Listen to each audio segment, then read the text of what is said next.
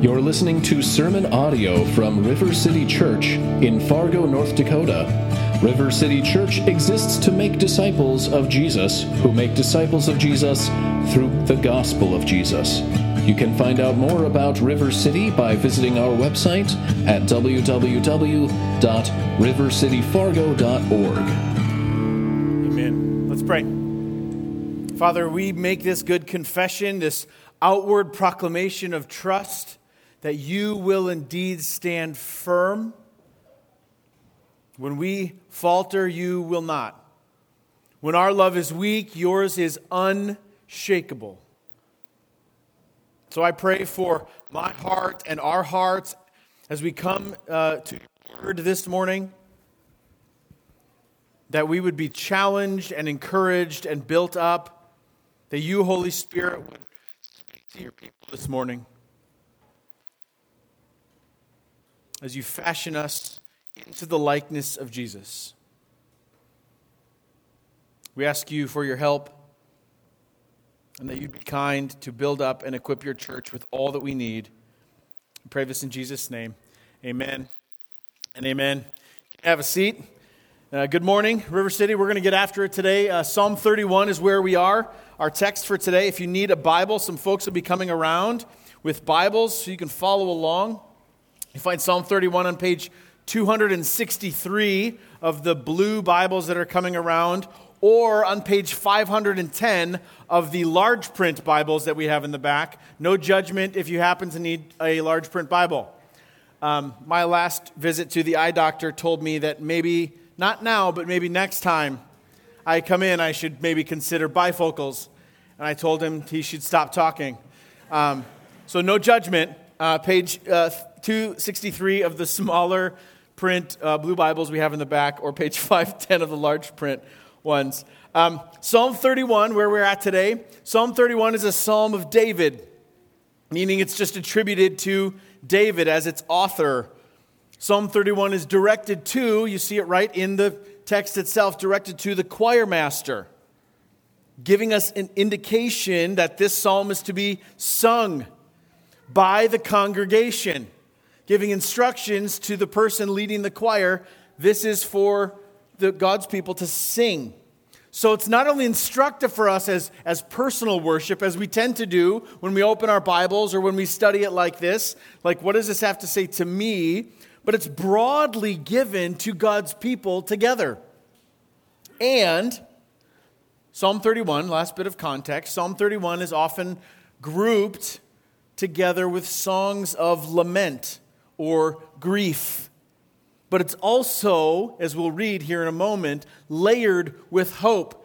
So it's like a multi-layered sandwich where it's like lament and hope all stacked together. And we'll see that as we read it today. So I want us to read and receive this psalm this morning. Let's go into it with this idea in mind that God is giving his people some instructions, some help in how to respond when we are desperate.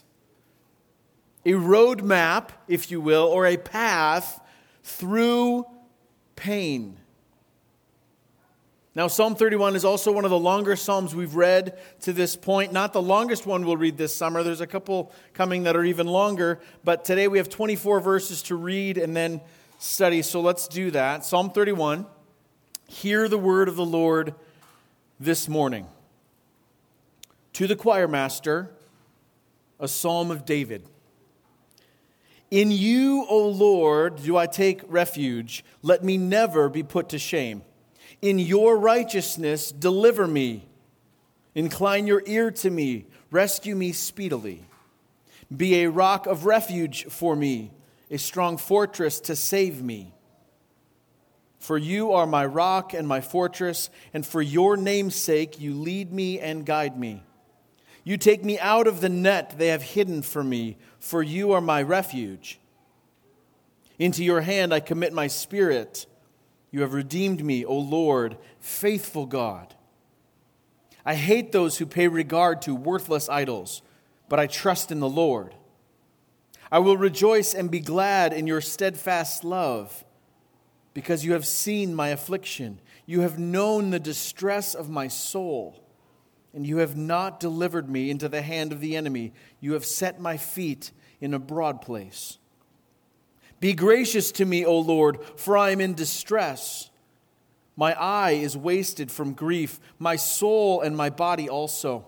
For my life is spent with sorrow, and my years with sighing. My strength fails because of my iniquity, and my bones waste away.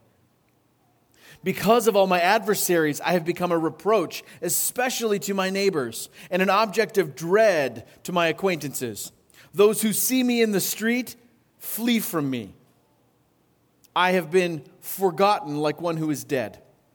I have become like a broken vessel.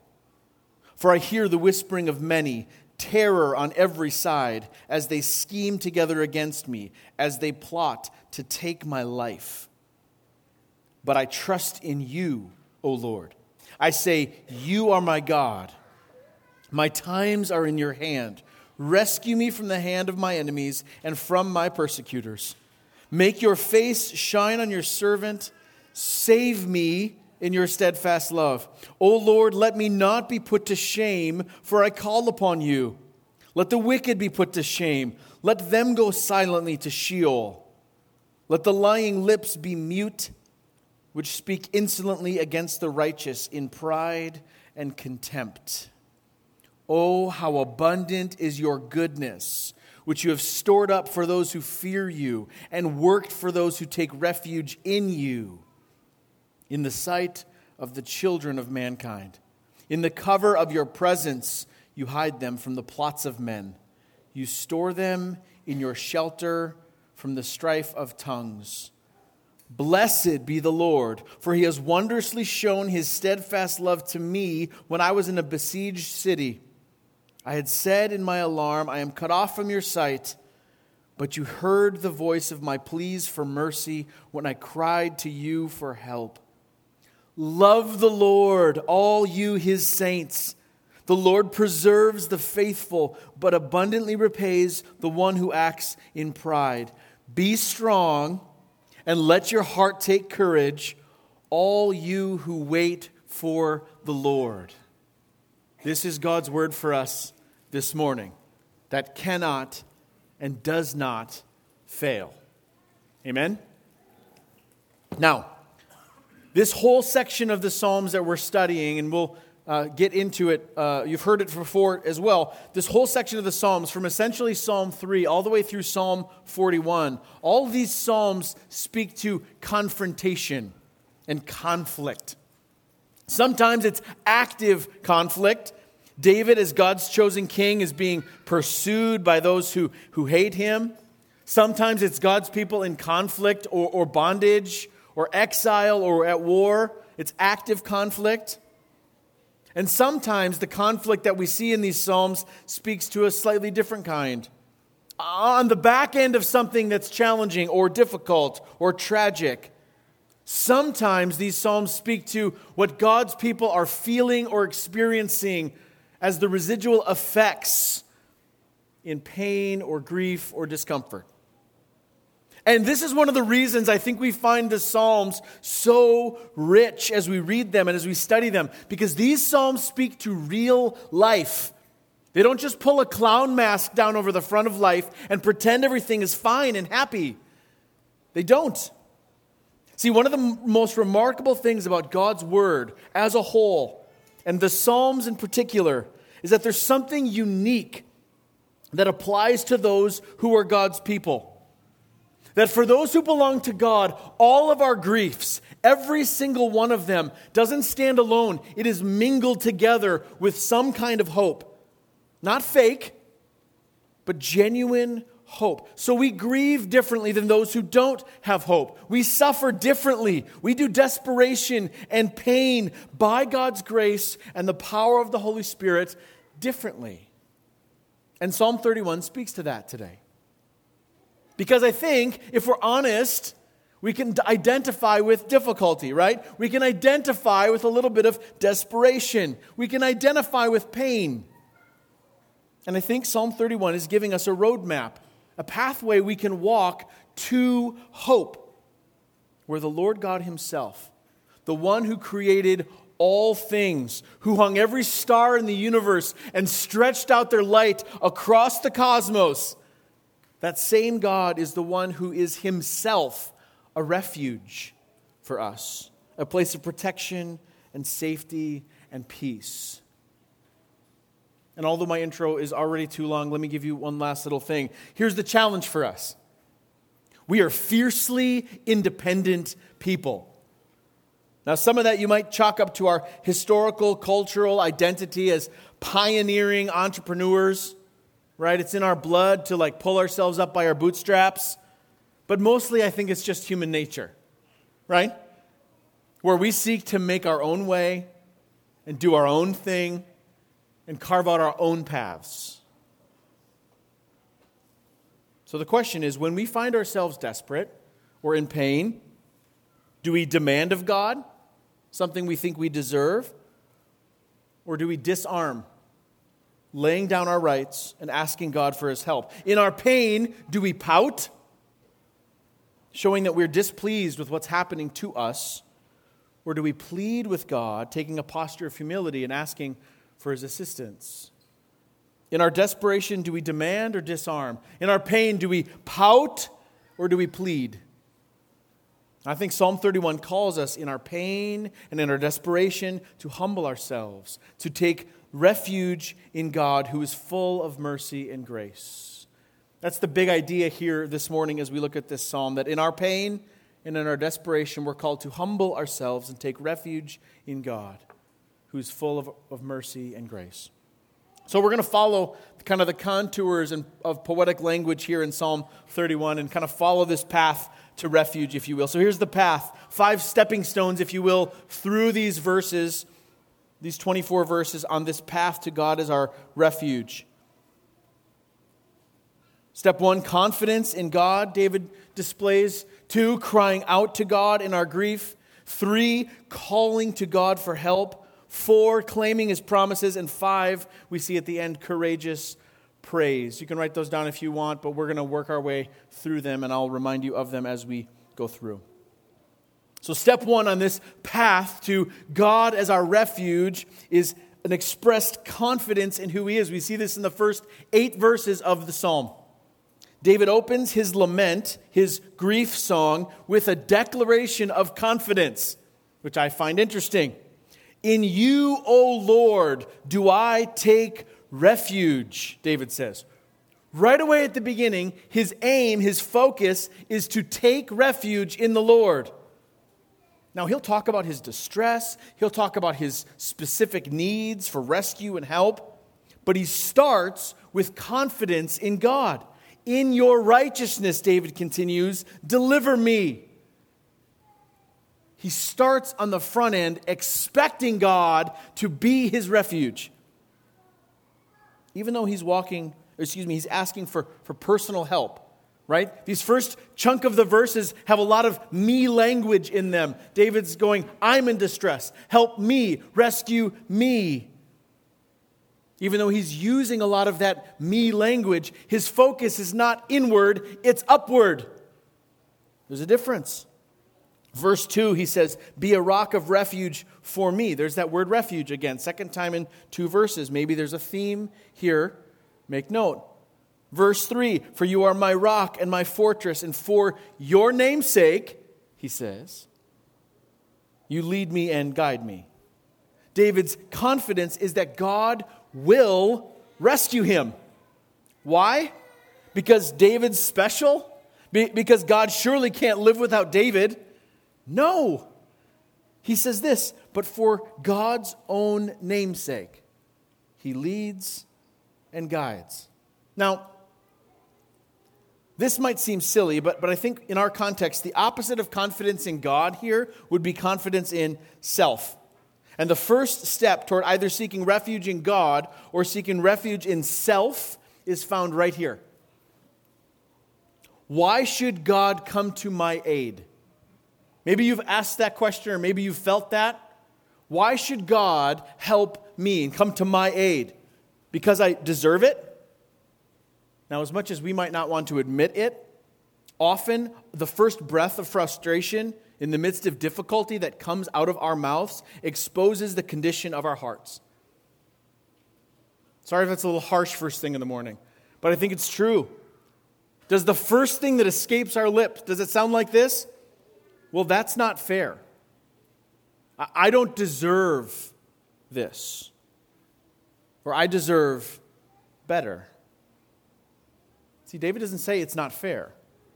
He anchors his grief, which is real and legitimate grief, his lament, his cry in pain.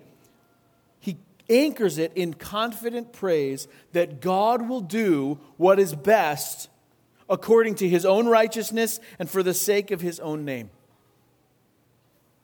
Verse 5, this is exemplified. David makes kind of a confession. He says, "Into your hand I commit my spirit. You have redeemed me, O Lord, faithful God." One of the my favorite titles given to God we've read here in these Psalms this summer is this one. O Lord, faithful God. Now, if some of verse 5 sounds familiar to you, it's because Jesus himself uttered this phrase from Psalm 5 on the cross when he said, "Father, into your hands I commit my spirit." And the gospel account of Jesus' crucifixion tells us he cried out, "It is finished," and breathed his last and gave up his spirit. If anyone deserved better, it was Jesus. R.C. Sproul Jr. was addressing the pretty common question people ask, right? Maybe you've asked this question, or maybe you've fielded this question. Why do bad things happen to good people? Sproul's answer is it only happened once, and he volunteered. Right? Which is as funny as it is profound. He's talking about Jesus, by the way. Right? David's confidence is in the Lord. Look at verse 6. "I hate those who pay regard to worthless idols, but I trust in the Lord. I will rejoice and be glad in your steadfast love." And hear this. "You have seen my affliction, and you know the distress of my soul. And you have not," verse 8, "you have not delivered me into the hands of my enemy. You have set my feet in a broad place." It's a place of sure footing. So he doesn't shake his fist. He moves towards God as his refuge. So how do we do this? How do we move towards God, take steps toward refuge in times of trouble? Well, here's what David does. One of the ways he does this is by reminding himself out loud of all the things that are true about God.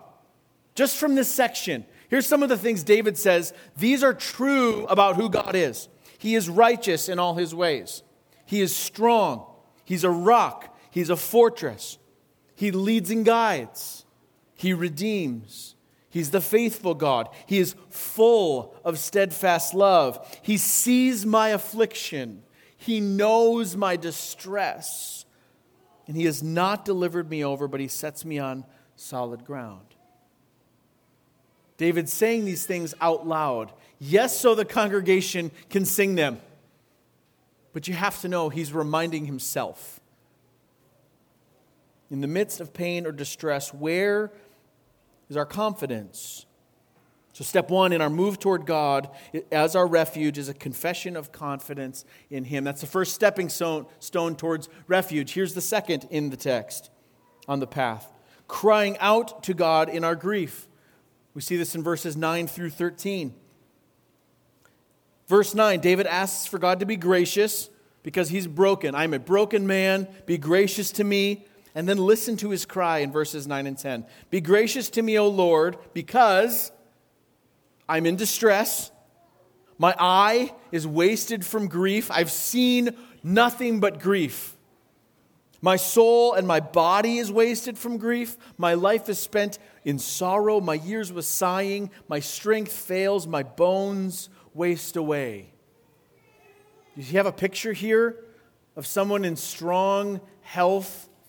No. Someone who's in deep distress, whose whole life, body, soul is wasting away is how David describes it. And he's just talking about the internal personal realities. Look at verse 11, because it's not just internal struggle, it's external struggle. He's got adversaries. I have become a reproach to my neighbors, he says. My neighbors hate me. My acquaintances dread me. It's essentially, oh great, here comes David. Those who see me in the street flee from me. Don't need an explanation on that one. I've been forgotten, so he's alone. I've become like a broken vessel, so he feels pretty worthless. I live in terror and fear. My life is over. Right? This is clearly more than stress in David's life. David is in full-on distress, right? And he's talking about both internal issues, internal pain, and external pain. Some caused by others, like we read in verses 11 through 13. Enemies, wicked people who sin against him and hurt him and dislike him. And we've experienced that before. You've ever been in conflict with someone who doesn't like you very much? No? I'm sure I'm on a few people's lists. You probably are too. And David, verse 10, slips in this little because statement there too. He says, my strength fails and I'm overloaded with grief. Why? Did you catch that? Because of my iniquity? Because of my own sin, David says. So it doesn't really matter how we ended up here, how David ended up here, whether it's by his own sin or the sins of others against him. He finds himself here in this place of despair and distress. And his cry out to the Lord is, I need you. I need your grace in my life. Now, I don't know about you, but my conversations with God don't always sound like David's, at least not often enough. And I think either we don't cry out to God like this because we either think that, on one hand, well, God won't actually be gracious to us, like there's no way he really could because we're too far gone. Or, on the other side, we don't ask, we don't cry out because we don't actually think we need his grace. So we either keep silent or we cry out to other people. Now, we see this in the realm of social media all the time. And I know social media is a fun whipping boy for things like this, but it's true. Anyone familiar with the term vague booking? Anybody? A few people? Well, let me just educate you for a second. It's the post on Facebook or Twitter that looks like this. I'm so angry right now. Or some people. Or this again. With zero detail or context. Or just a single angry face emoji. Right? Why do we do things like this? Can I just be dangerously honest for a second? I don't want to hurt feelings. Feel free to email me. My name is Jake. My email is jake@rivercityfargo.org. I'm not giving you one of the other elders' emails. You can email me if you think I'm being too harsh. But this is often the opposite of crying out to God for his grace. Like the polar opposite. It is, I think, far too often crying out for attention and permission to dispense grace from to yourself or to receive some kind of like affirmation from other people. When I say something vaguely, I'll just use a relationship here. I can say something, Devin can ask me, how are you doing? How are you doing today, Jake? How's your week going? And I can be like, it's okay. Now, it might be that I'm just saying my week's okay. Not great, not bad. But is there part of it in the back of my mind where I'm like, please ask me more because I'd like to tell you, but I really can't. Unless you ask, then I can. Right? Devin's really good about asking me how my heart is, so he asks me that a lot, and I just, thanks, brother. Right? Or have you ever heard or used the phrase, well, you just have to give yourself grace? Now, I know the context there is usually to be honest about your weaknesses, right? You can't do everything. Nobody's perfect, right? Nobody's perfect, right? So I get the idea of, quote unquote, giving yourself grace in that context, but I think it dilutes the meaning of grace just a little. Grace, I think, in its nature is given and received. And while you can give yourself something, it's not quite the same. Right, you can buy yourself a Christmas present. You can treat yourself. but it's not quite the same as if someone else says, hey, I would like to give you this and gift you something. Rather, when I fall short, when I'm short-tempered or impatient with my kids or someone driving on the road in a way that I deem inappropriate, when I feel weak, when I fail again, rather, I think, than giving myself grace, I think I need to receive the grace of God that is mine in full in Christ Jesus. I think that's a more accurate way to understand grace. And I think that it's different and better. I need a different source of grace than one I can produce. The Apostle Paul says in Ephesians chapter 2, he says, remember, you used to be dead. You were dead in your sin. But God, being rich in mercy, because of his great love, even when we were dead in our sins, he made us alive with Christ. By grace, Paul says, you have been saved.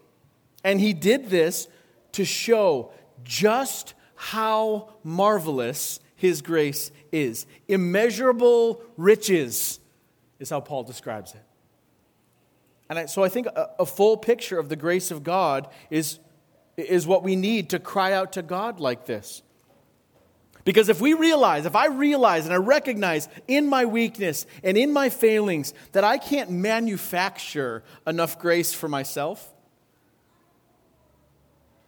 and I recognize that I am never too far gone where God's grace can't reach me, if I recognize both of those things, and I mean, if we were once dead and now we can be made alive, that's pretty far, right? If we recognize those two things, then I think it enables us to say, God, I need your grace. It enables us to then cry out to the one who can give us exactly what we need. That's step 2 on the path towards seeking God as our refuge, crying out to God. Step 3, we see in this text, is to call to God for help, verses 14 through 18.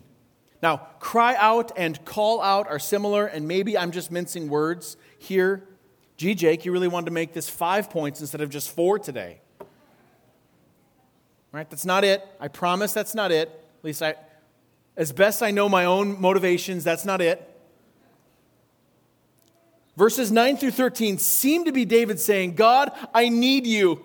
And then in verse 14, David seems to be saying, God, I need you, and here are my requests. They're related, but they're a little different. Look at verse 14. He goes, so I trust in you, O Lord. That's that reminder of his confidence and trust in God. Verse 15. So, he says, rescue me from the hand of my enemies. Make your face to shine on me. The picture there is, would you look upon my life with your favor, O God? Because I'm in the darkness and I need your light. Save me in your steadfast love, he says. Let not me be put to shame, but instead let the wicked be put to shame. Let the lying lips be mute. And the feeling there, and I apologize if this is a word you're not allowed to use in your house. I know we have kids in the room. But David is praying that the Lord would shut up the mouths of the wicked. That's what he's praying, that they would be silenced. That's why I spaced that out. So I didn't say the word all at once. I spaced it out. David, confident in God, honest about his need, now asks God to help him. And this is where I think we get frustrated with our own experiences in prayer, our own prayer lives, if you will. See, we often move right to specifics, right to helps, right to requests, and then when they aren't answered the way that we think they should be, in the time in which we think they should be answered, we think, well, this doesn't work. Tried that. I tried asking God of the things that I needed, and I told him where I needed help, and yet I don't have an answer yet, so this is a broken system. Now, I'm not saying that Psalm 91 or the way to approach this is some kind of magic formula. If we do the steps right in the right order, and we get, this thing put together, and then God will say, okay, you did it right, now I'm going to answer your prayers. I'm not saying that. But what I am saying is that for our own hearts, that our prayers will be more effective and our experience and communion with God will be richer and deeper if we start with who God is and our desperate need for him before we bring him our list. And hear me on this. This is a personal weak spot in my own life. Too often, my prayers jump right to this point. I skip steps 1 and 2 and go right to 3, and then I wonder, why do I still feel anxious or burdened? I've made my requests known to Him, but I've not actually unloaded them onto God because my confidence isn't actually in Him. Or I'm not convinced He actually cares about the things that I'm asking Him. Even this week has been strange. Nothing super crazy happened this week. It was a pretty normal week. And yet, almost first thing Monday morning and on, I have felt only what I can describe as a weight, a weariness. And the Holy Spirit, through this psalm, has been working on me. Because I know there are weaknesses and shortcomings and areas of growth in my own life. I know there's an enemy who hates me. So both internal weaknesses and external spiritual warfare. And rather than just go to God and say, God, you are so good, and I am in need. Rather than do that first, I just go to you got to keep grinding. Right? Now I'm grateful that the Holy Spirit is at work conforming me to the image of Christ, that by His grace, I'm not the same person I am today as I was yesterday. Hallelujah. But I need to hear this just like you might need to hear this. Jesus Himself is saying, it's okay. Come to me, all you who labor and are heavy laden, and I will give you rest. My yoke is easy, my burden is light. And this, I think, actually enables me to get real about the things I'm asking God. To ask God for big things with boldness, not because of arrogance, because I'm confident in Him, that He actually cares, that He actually knows, and He actually will answer. Not trusting in our own strength or our creativity, and not seeking help elsewhere, but calling out to God for specific help because we know that in Him we will find help. Calling out to Him with our specific needs. That's the third step on this path toward refuge in Psalm 31. Step 4 on the path is claiming God's promises, verses 19 through 22. Look at all of the for sure, done statements that David gives us in this psalm. Verse 19, He has already stored up and worked, past tense, goodness. He's stored up goodness and He's worked goodness for those who fear Him and take refuge in Him. There's that refuge word. Verse 20, God hides and protects and shelters His people. Those are absolute statements. Verse 21, He has already shown steadfast love. He's already shown it. Verse 22, God has heard me in the past when I cried out for help. These are for sure things. Now, I think there's many from our theological tribe who tend to shy away from the word claim because of its abuse among those who preach a false kind of prosperity-laden gospel, which is no gospel at all, small g. But maybe here we can redeem that word here for just a moment this morning. See, David claims these promises for God's people. David states that God stores up goodness and works goodness for those who fear Him. And David's implying, well, that's mine. He stores up and works goodness for me. He's heard me in the past. He's shown love to me. He's proven His love to me. And I believe that God will do it again. God promises to be a hiding place and a shelter. And David says, well, that's mine too.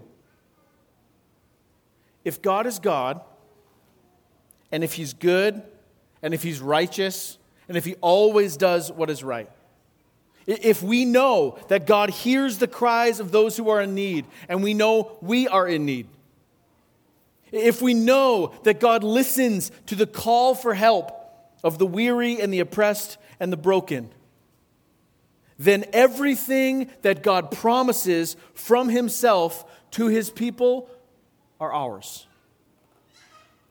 So I don't want us to be afraid of actually believing that if you belong to Jesus, If you believe in him by faith, then every promise of God in Christ Jesus is yours.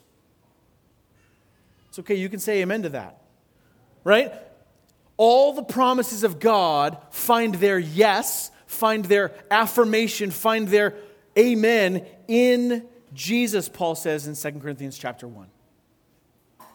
So when Jesus says, I am with you always, Matthew 28, we can say amen. That's mine. He is with me.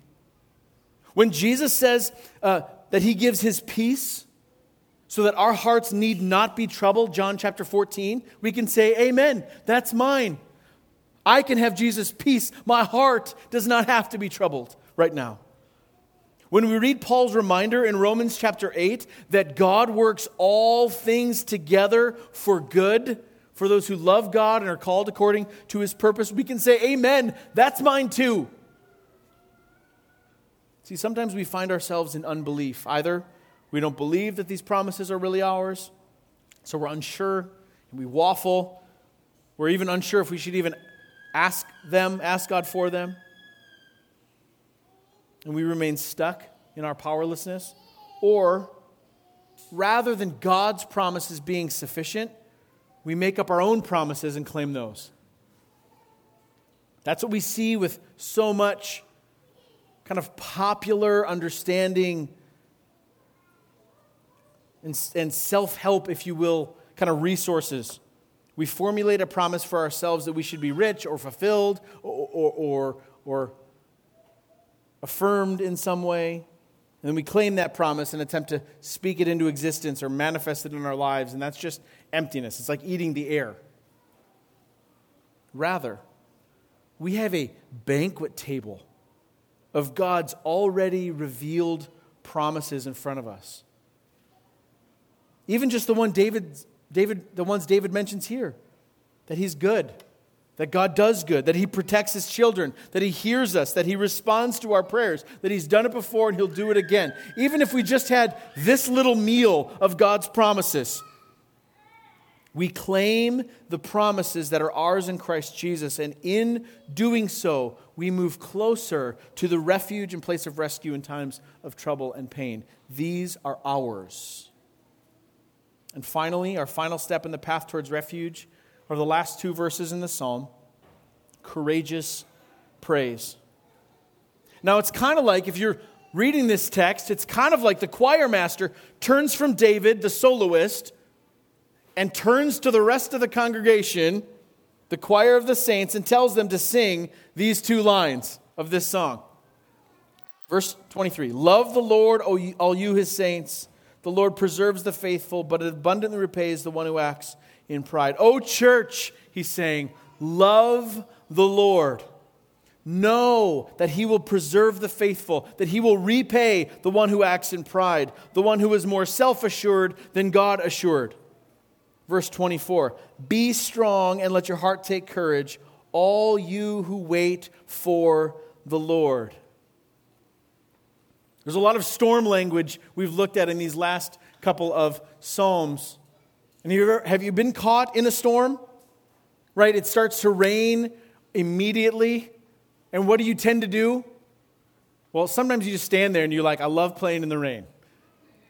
But other times you're like, we need to get out of this as quickly as we can. And so we run, right? We go from where we are to a shelter or a car or a building or something. And what do you do when you finally make it inside? Whew. Right? Most people do. If you're normal. Right? You finally make it under shelter and whew, deep breath or a sigh. Thank God we made it. That's praise, by the way. It might only come out as a breath, but you're worshiping there something. Thank you, Lord, that you've guided us safely to this shelter from the storm. And even though the outside still might be raging, you've led us and brought us to this place of safety and security. See, when God's people find refuge in him, a worship service should break out. If you were standing outside the shelter when people make it inside, you should be able to hear people start praising. That's the picture. Doesn't mean the storm is over. Doesn't mean the trial's completed. Doesn't mean the pain has all been relieved.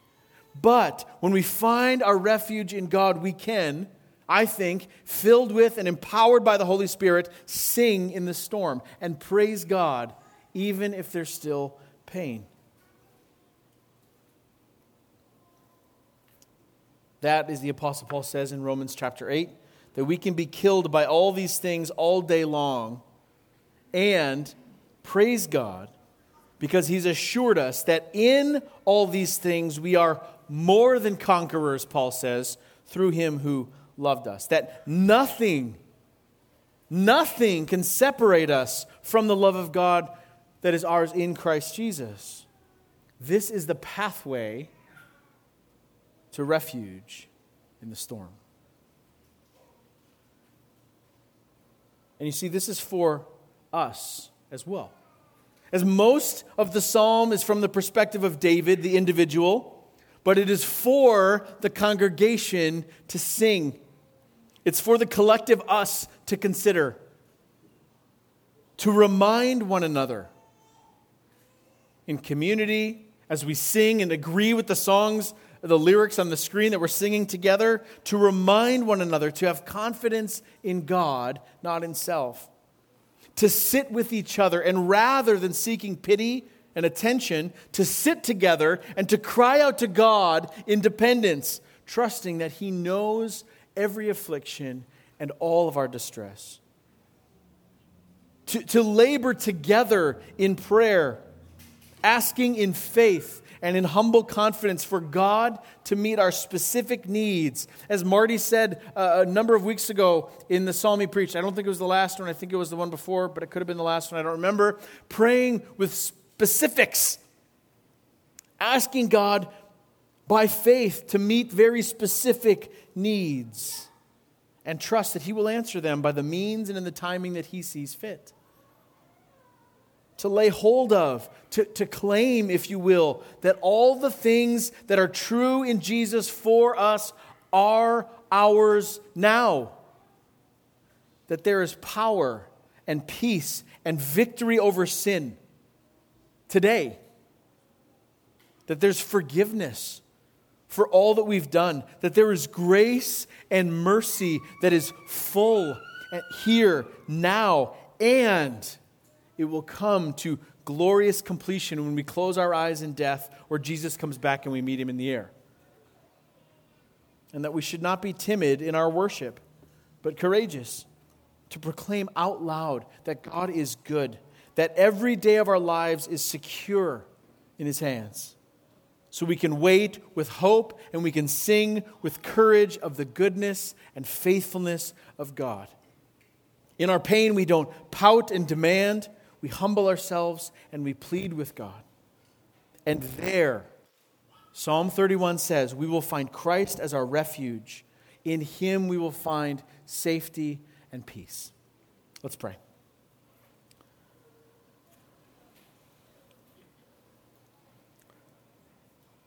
Father, I pray You'd make this psalm, the prayers from this psalm, the declarations from this psalm, help us to believe what we are reading and singing and saying this morning, all the more.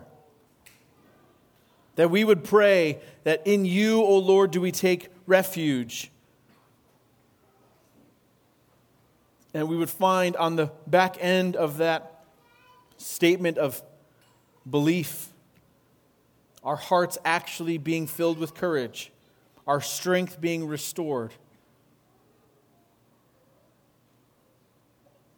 I pray that You would meet us in our place of need and cause Your people to worship You with courage.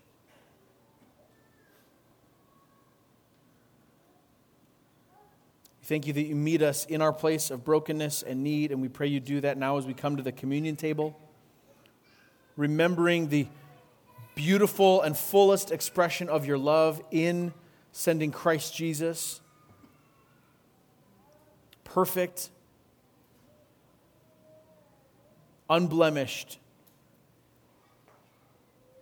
to take our sin and brokenness on Himself that we might receive His life. What an expression of Your love, O faithful God. Cause us to worship you, we pray. Amen.